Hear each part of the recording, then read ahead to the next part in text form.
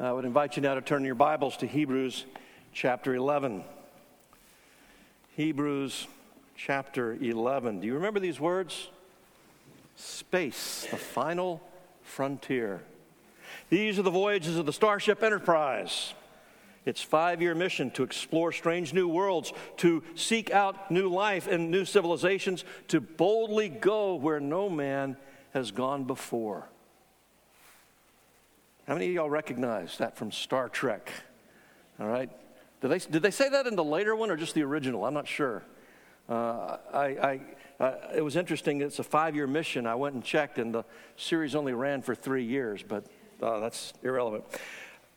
I want to consider this phrase for a moment, to boldly go where no man has gone before. That sentiment, in a sense, reflects the call of God to Abraham that we're going to consider this evening. God called Abraham to go to a place where he had never been before. He had no idea where he was going. He didn't know how to get there. Now, the reality is there were other people there already, Canaanites. But as far as Abraham was concerned, God was leading him into uncharted territory. It was a journey that he didn't know anyone who'd ever taken that journey before. There was nobody to ask about it.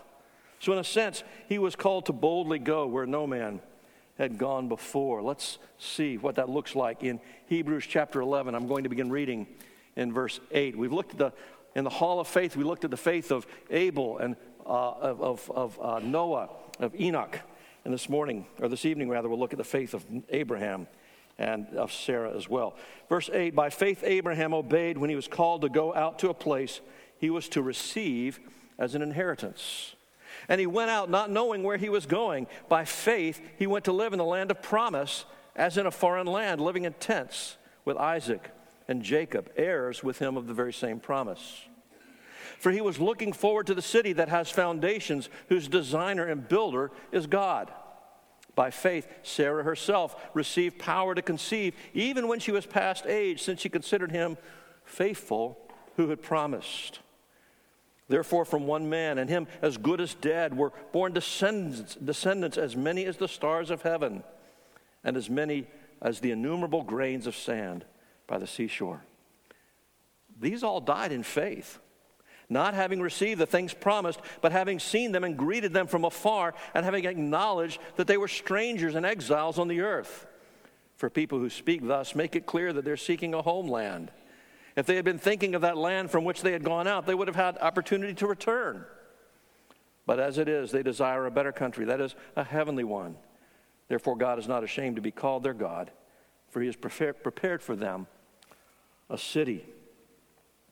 Now, you'll recall that Hebrews 11 is often called the Hall of Faith. It's a celebration of the faith of Old Testament heroes of the faith. But in reality, it's actually a testimony to the faithfulness of God to his people. Now, as we'll see in a moment, they weren't always quite as faithful or quite as obedient as we might hope, and the same is true for you and me. But God was always faithful to them. And there's tremendous encouragement in that for you and for me. 4 things I want us to look at this evening. First of all, we're going to look at the call of God. He's calling Abraham into uncharted territory. The call of God into uncharted territory. Secondly, Abraham's obedience. And thirdly, Abraham's hope. And then finally, the promise of God. So the call into uncharted territory, Abraham's obedience, Abraham's hope, and then finally the promise of God. So let's consider for a moment this call. It's actually explained very clearly in Genesis chapter 12, and I'm going to ask you to turn there if you would.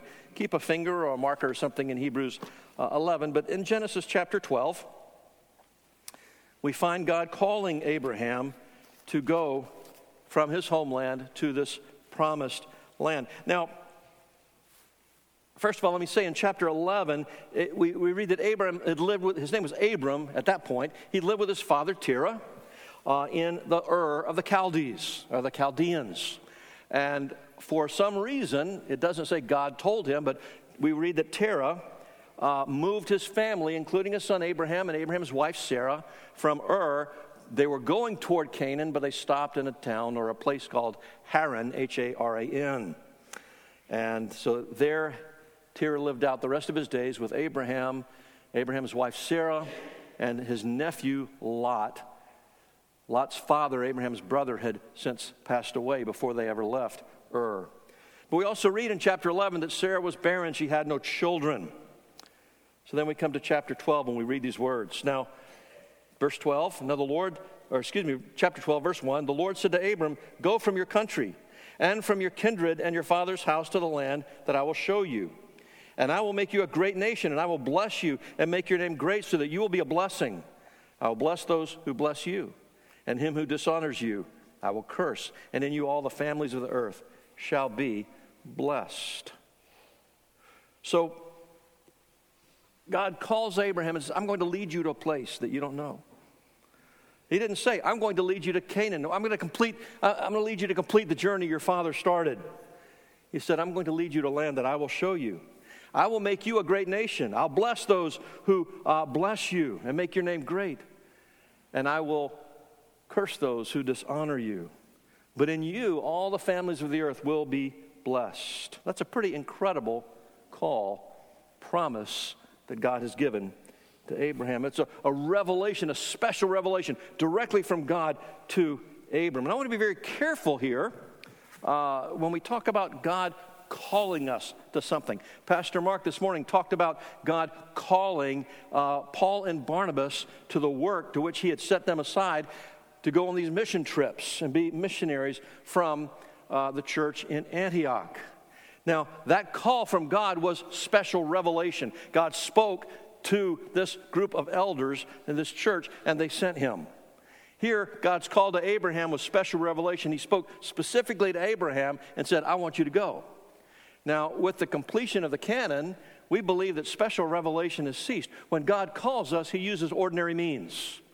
So he's not going to give you this flash of lightning and this clear, unmistakable call that rather it's through the gifts that he gives, through the interest that he gives, through the qualifications that he gives, through he guides us in a process, ultimately through the affirmation of his church.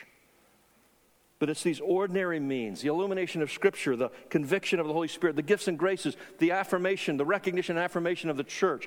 That is how God calls us today into various vocations.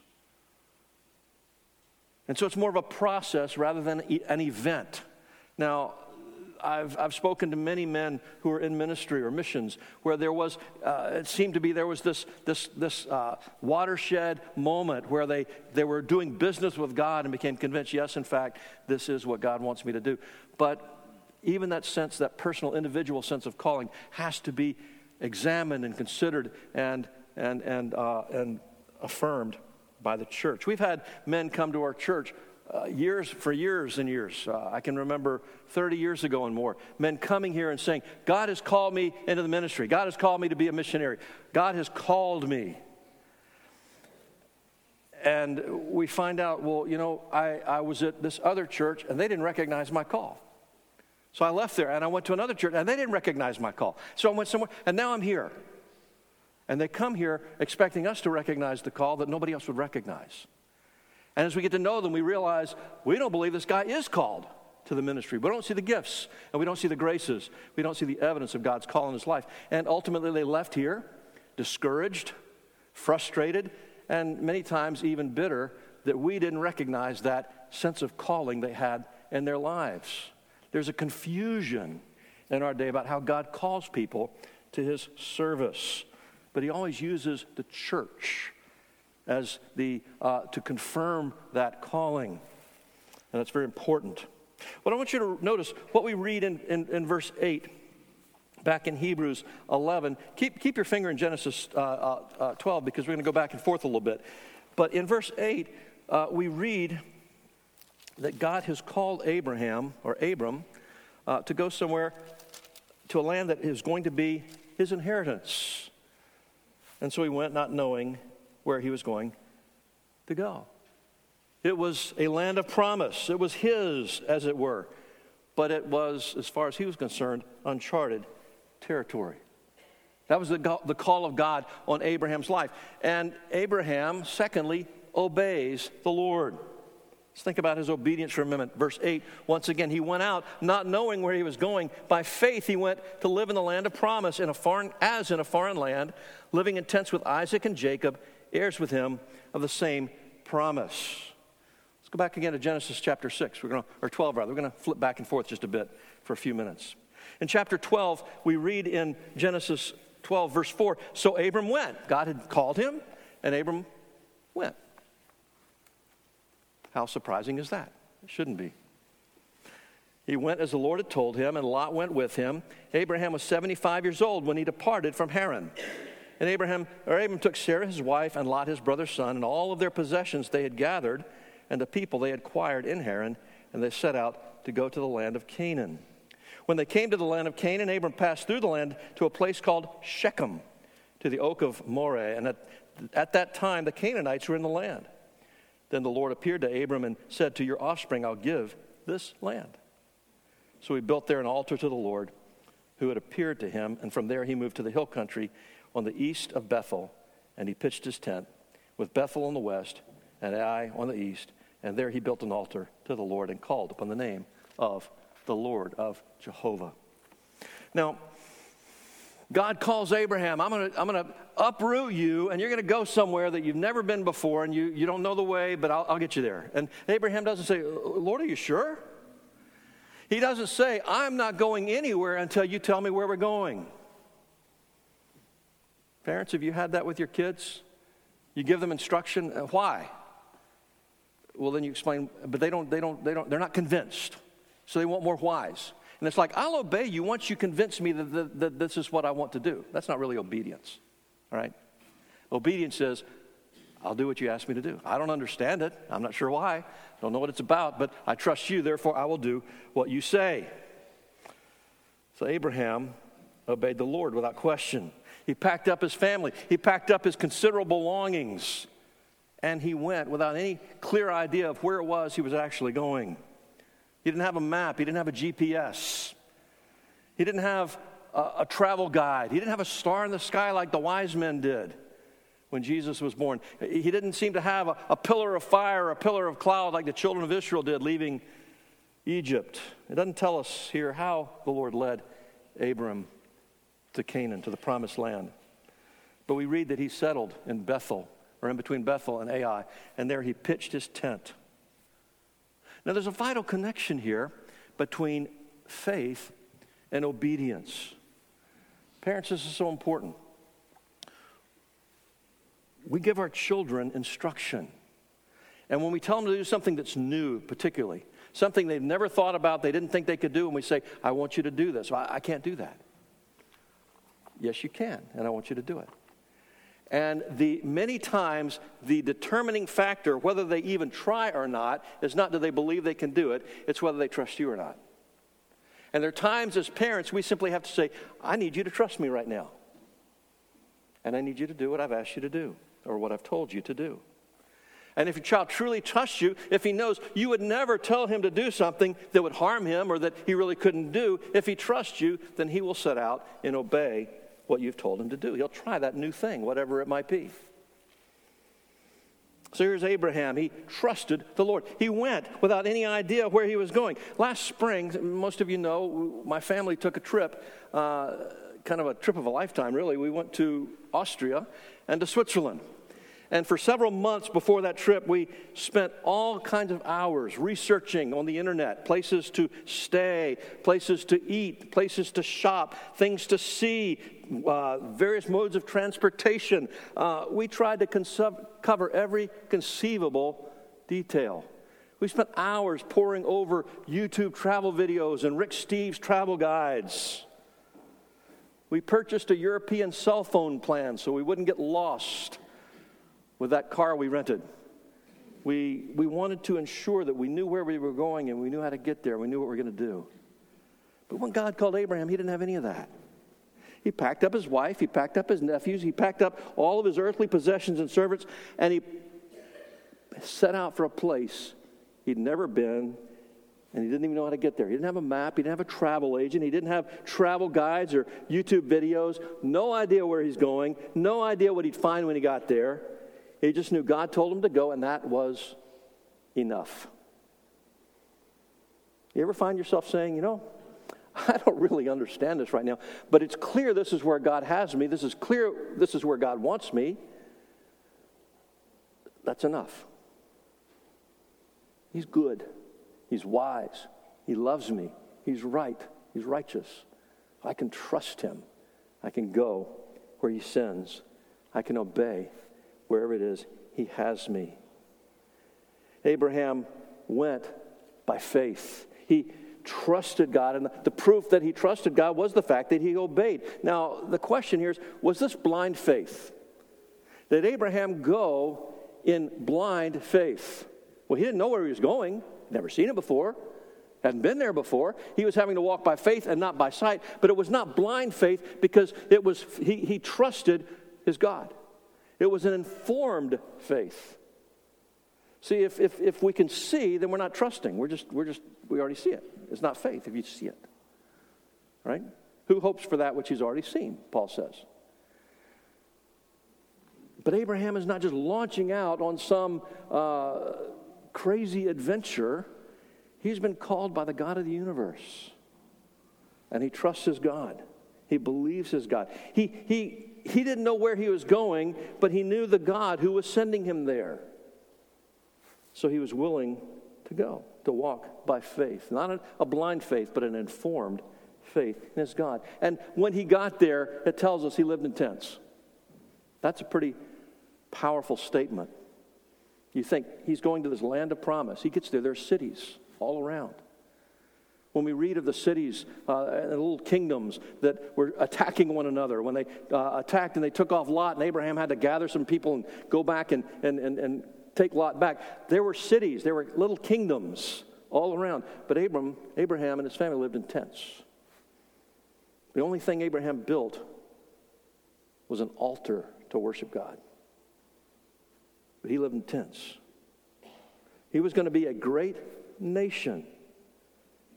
But not only Abraham, but his son Isaac, his son Jacob, they all lived in tents. They didn't build permanent structures. They didn't build cities. They didn't build countries. They were heirs of the very same promise, and yet they lived as strangers and exiles in that land promised to them. He lived as a foreigner, we read, in the land which God had promised to him. Now just think about that for a moment. Year after year, decade after decade. Would that not get old? Would that not get just a bit discouraging? Would you find yourself saying, this isn't really what I had in mind? I thought God was going to do something different when he told me, I'm going to take you to a land of promise and give it to you. It'd be very easy for Abram to lose heart, to become impatient. This condition of living as a stranger in exile, it lasted for decades. Add to that Abram and Sarah were promised that they would have a family. They would have a son, and through that son, God would bless the entire world. And here's where the story gets a bit more complicated. Sarah was barren. In verse 11, it says, by faith, Sarah was given power to conceive. She was 90 years old, well past the age of childbearing. Her body had dried up, as it were. Abraham's probably as well. Just to do what it takes for them to try to get pregnant would be an act of faith at that point, I think. And here it is, Abraham and Sarah are commended for their faith. Read once again, chapter 11, verses 11 and 12.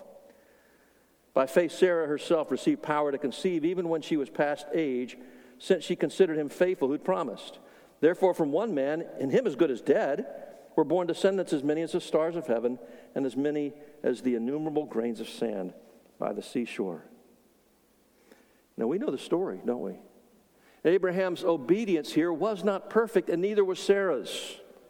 In Genesis chapter 16, we find this very sad story where Sarah, Abraham, remember he was 75 when he was called. Now, 11 years later, he's 86, and they still haven't had a son. And Sarah's looking around, and she's kind of checking the calendar, and she's going, this isn't happening.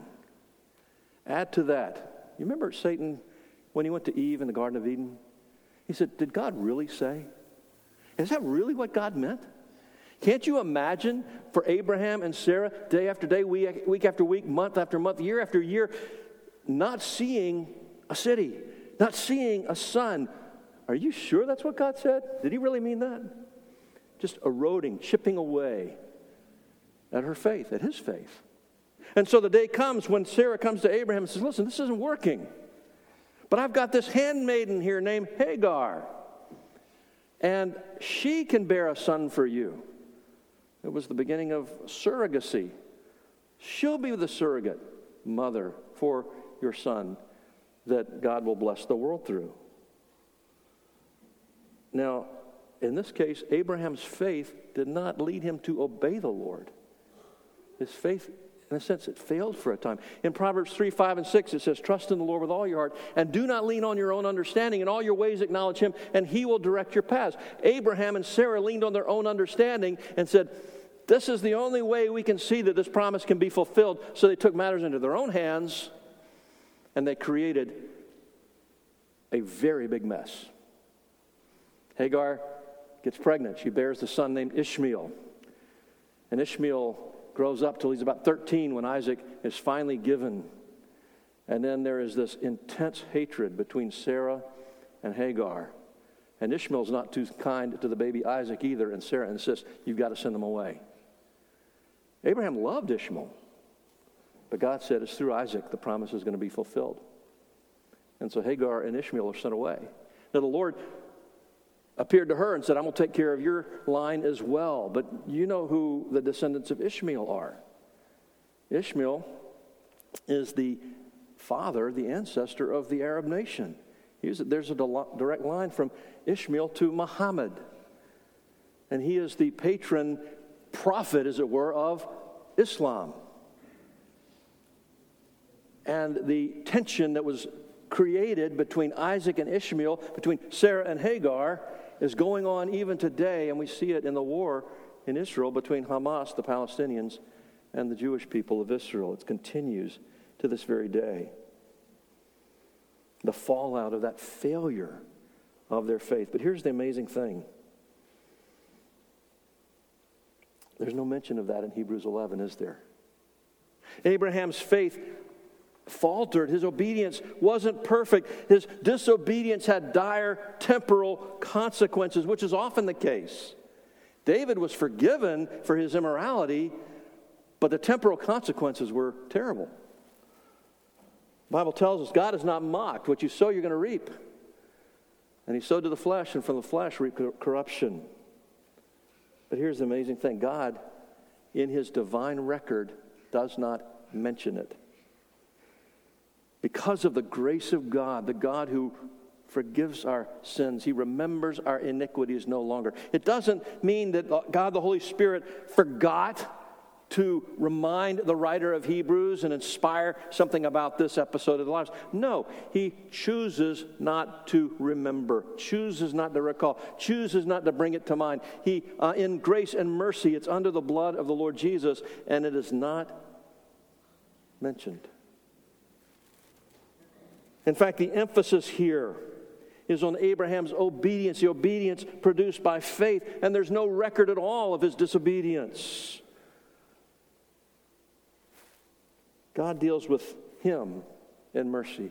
God deals with you and me in mercy. He remembers our sins no more. I find that to be really encouraging. I hope you do as well. Let's look then for a moment at Abraham's hope. Verse 1 tells us that faith is the assurance of things hoped for and the conviction of things not seen. Abraham lived his entire life in hope without seeing. He lived his life in tents as a nomad. There were cities all around, but all he was allowed to build was an altar to worship the Lord. Well, what was Abraham hoping for? What was his hope? Verse 10 tells us he was looking for a city with foundations whose designer and builder is God. He didn't get to build a city, but he was looking for one, not built by human hands, but one built by God. And that hope, that promise, that covenant was not fulfilled in this lifetime. Verse 13 says, Abraham, speaking of Abraham and his sons, Isaac and Jacob, it says, these all died in faith, having seen and greeted the promise from afar. They never saw the fulfillment of what God had promised to them. And that's an incredible attitude if you think about it. Have you ever been disillusioned? Have you ever felt like, I was really trusting that God was going to do something here and he didn't, and now I just feel utterly disillusioned? Go read Lamentations 3.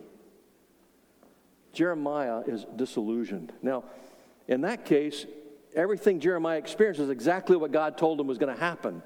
God said, you're going to preach to all these people. They're going to hate you. They're going to reject you. And I'm going to lead them into captivity. I'm calling on you to preach repentance to them, but they're not going to listen. They're not going to repent, and I'm going to bring judgment. And you read Lamentations 3, he's lamenting the terrible, terrible judgment that has fallen upon his people and the impact it's made on his own life. He is devastated. He is disillusioned. And yet you come to verse 22 in Lamentations 3. He says, yet this I call to mind, and therefore I have hope. Not anything he could see, just something he knew. What is his hope? The steadfast love of the Lord never ceases. His mercies never come to an end. They're new every morning. Great is thy faithfulness. We just sang, great is thy faithfulness, Lord, unto me. Morning by morning, new mercies I see. That's taken from Lamentations 3, where Jeremiah is fighting against every impulse and sense and thing he sees in his life that would shatter hope, and he gains hope by focusing on the faithfulness of God. And we celebrate the faithfulness of God in that hymn. So we have this amazing attitude of Abraham and of Isaac and Jacob. They did not receive in this life those things that were promised to them. I'm sure they were tempted many times to listen to that siren song of the enemy saying, did God really say?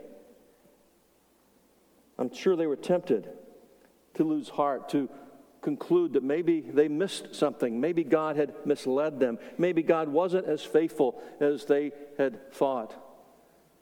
But they didn't give in to such temptations. They continued to trust their God. They continued to set their heart on those things which he promised. And they continued to see and to greet from afar the things which he had promised. Now just think about that. It says they acknowledge they were strangers and aliens. That acknowledgement means they accepted that lot. It's not that they were chafing at that and discontent and saying, this is not fair. This is not at all what I bargained for. They accepted it. They acknowledged this is where God has me right now. But boy, where he's going to have me in the future is beyond imagination. They greeted it from afar.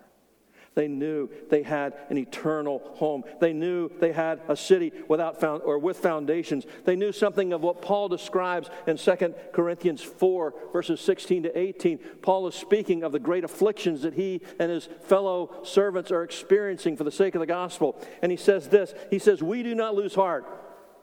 Though our outer self is wasting away, our inner self is being renewed day by day.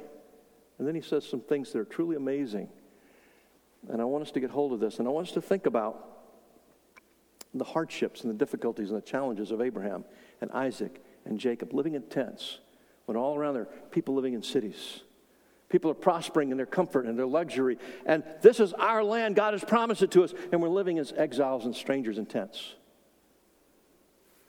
And we read Paul say, for this light and momentary affliction is preparing for us an eternal weight of glory beyond all comparison, as we look not to the things that are seen, but to things that are unseen. For the things that are seen are transient. They're temporary. They fade away. They don't last. But the things that are unseen are eternal. Abraham understood what it was to walk by faith and not by sight. He knew what it was to set his heart on that which he could not see. Not a blind faith, an informed faith in the God who is invisible and yet more real than anything else in all the world. He believed the promises of God.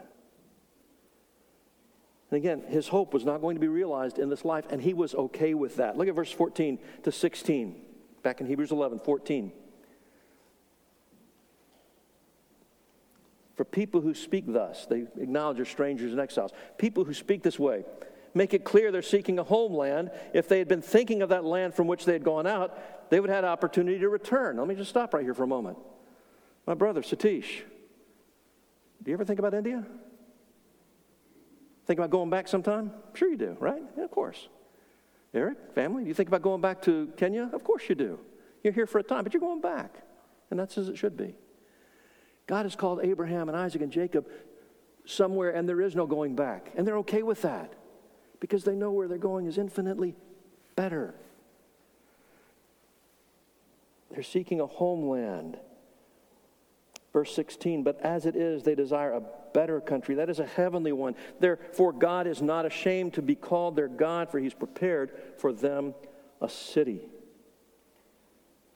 Abraham continues trusting God because he hadn't seen this heavenly homeland yet. And he's absolutely sure it's going to be there. He's absolutely sure God will not go back on his word. He waited patiently for God to fulfill his promise. Turn with me to Hebrews 6. We looked at this some weeks ago. And in Hebrews 6, we're told in this call to perseverance,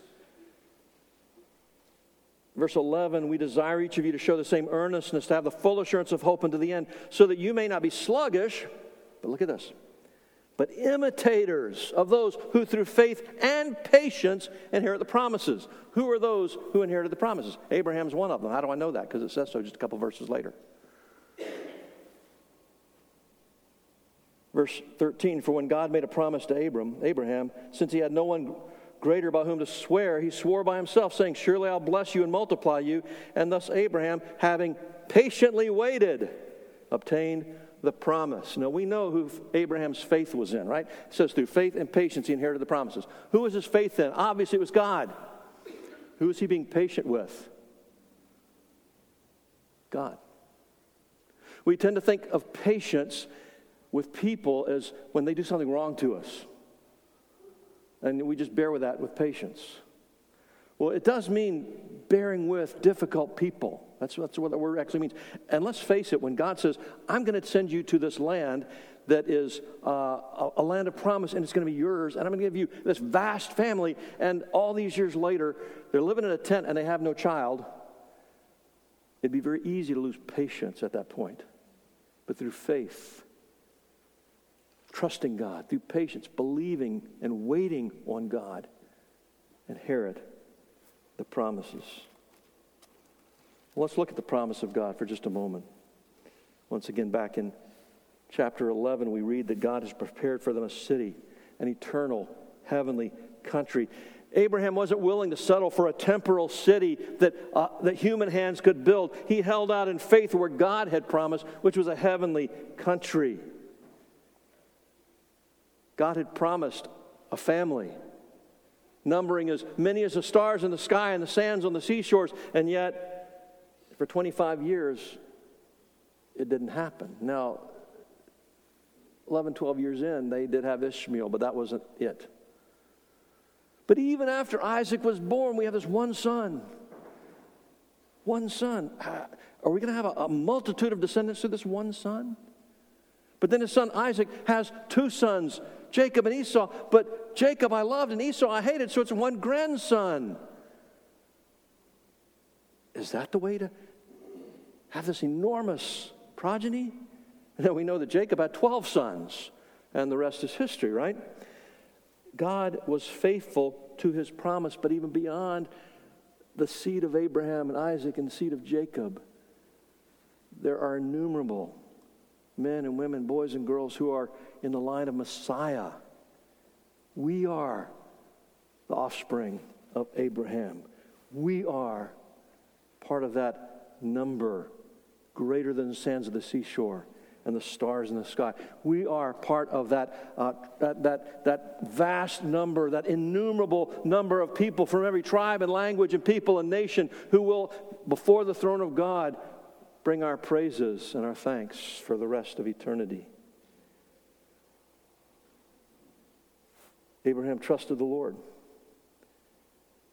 He set his heart on that heavenly country, and it says, therefore, because of that, God is not ashamed to be called their God. Now, let that statement sink in for a minute. Do you think God would be ashamed to call himself your God? Do you ever feel like maybe you're just a bit of a disappointment to the Lord? I do. Not you, but I feel like I am. Our hope is to come to that last great day where Jesus says, well done, good and faithful servant. And part of us cringes and thinks, I haven't been that good or that faithful. And the reality is, humanly speaking, on the bar of perfection, Abraham wasn't really that good or that faithful either. Remember, they fled a famine in the land, and they went to Egypt. And when they got there, Abraham realized, my wife is gorgeous. And these Egyptians are going to see me, and they're going to think she's my wife, and they can have her if they kill me. And so he says, Sarah, tell them you're my sister. Now that was half true, because she was his half-sister as well as his wife. So Sarah obeys him in what was really a very foolish instruction. The Lord protected her and restored her to her husband. He did that twice. He went to another land, and the king Abimelech. Same thing. You think he learned. Exposing his wife to incredible danger to save his own skin. That's not loving your wife as Christ loved the church and gave himself for her. And yet God calls him faithful and is not ashamed to be called his God. That gives me hope. I hope it does you too. I hope it does you too.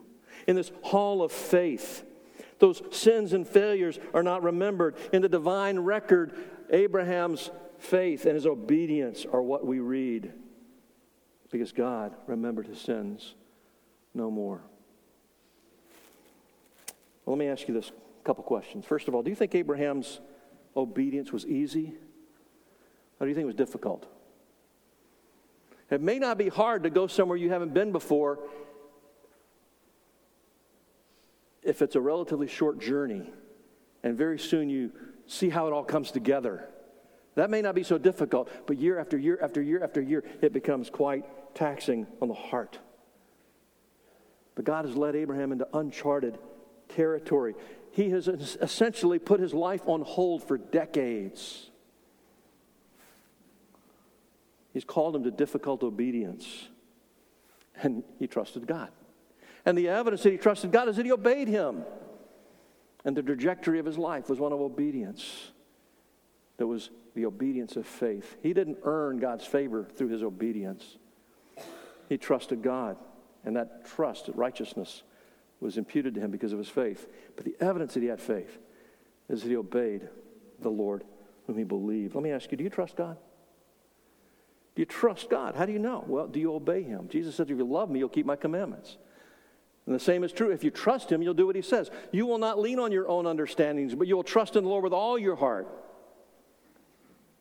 And in all your ways, you'll acknowledge him, and he'll make your paths straight. Do you trust him? Not in order to earn his favor, but because you're his child. Are you a Christian? Are you trusting him as Lord and Savior? Are you believing that your God is good? And he will do good for you, that he's wise. He knows better than you do. He has better purposes for you than you could ever imagine. And he'll lead you in paths of righteousness for his name's sake. Do you trust him? Then don't lean on your understanding. Obey him.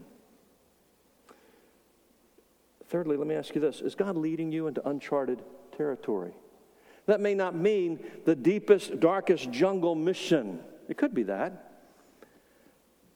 But it may simply mean God's taking you into a chapter of your life that is really difficult and you have no idea where it's going to lead. He's calling you to a difficult obedience. And all you can see is a big question mark. A number of years ago, after I think about 57 years of marriage, my father-in-law, a godly man, faithful elder in his church, developed Alzheimer's disease. And his wife, who had, my mother-in-law is just this giant of faith. She truly is. And Jim's two sisters had also descended into the utter depths of dementia, so they knew exactly what was coming. It wasn't totally uncharted, but it was uncharted for her. And the idea of caring for her husband, who had looked out for her and taken care of everything for 57 years, you can imagine how terrifying that might be. You can imagine how dreaming of growing old together happy. And now all that has changed. All that is very different. And she could say, how can I possibly care for my husband in this condition? How it seems like too much. This is impossible. Now, I'll say we never heard her say anything close to that. She was a woman whose faith did not fail in any sense. She cared for her husband and counted it a privilege to do so. And God gave her grace and strength every single day. But he takes us in places that we don't want to go. He brings providences into our lives. Sometimes it's loss. Sometimes it's affliction. It's illness. It's disappointment. It can be any number of things that he brings into our lives. And we look at it and it just seems enormous. It seems like this tidal wave of hopelessness. And yet, there's no question, God is in control. He's leading me here. It's not like I've been in rank rebellion. But here I am. What do I do? You may be going through a time like that. The world as you knew it, the world as you expected it, seems to be falling apart or coming apart. Abraham had what seems, as far as you could tell, a fairly comfortable existence. And God said, leave that. Go live in a tent in a place you don't know. But he trusted God for these glorious promises that were beyond this life. And we can trust that this present suffering, however that much it may weigh on us, it's a light and momentary affliction in comparison to the eternal weight of glory. We can't miss that comparison. It's so very important. You may not see how it's possible for Abraham to do that. You may find yourself saying, this is too much. I can't do this. Philippians 4:13 says, I can do all things through him who gives me strength. That doesn't mean you can run faster than a speeding bullet or stop a locomotive like, Superman or anything. It does mean I can do everything God would have me do through Christ who gives me strength. I do not have what it takes to do this, but I can do it through Christ who gives me strength. You may not see how it's possible. You don't need to see how it's possible. You simply need to trust God, who enables us to do that which is seemingly impossible. It feels like uncharted territory. And there's a part of you that wants to say, I can't do this, but in reality, it's so much. When you say, I can't do this, that's a declaration of unbelief, isn't it? I'm not willing to believe God in this circumstance.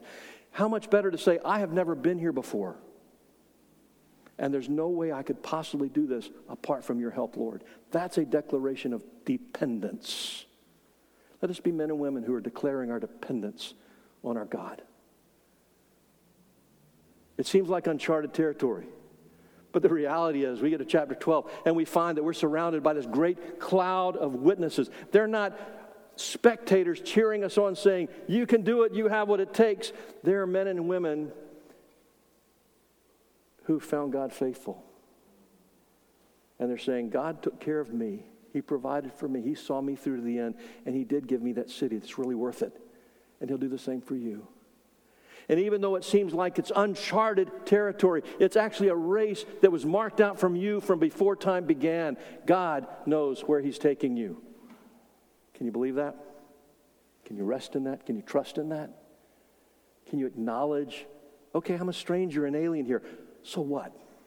My God is with me. And he has made amazing promises. And he will keep every one. And because of that, I can trust him. And because of that, whatever it looks like, I can obey him. And because of that, he will even rejoice over me with loud singing. How amazing will that be?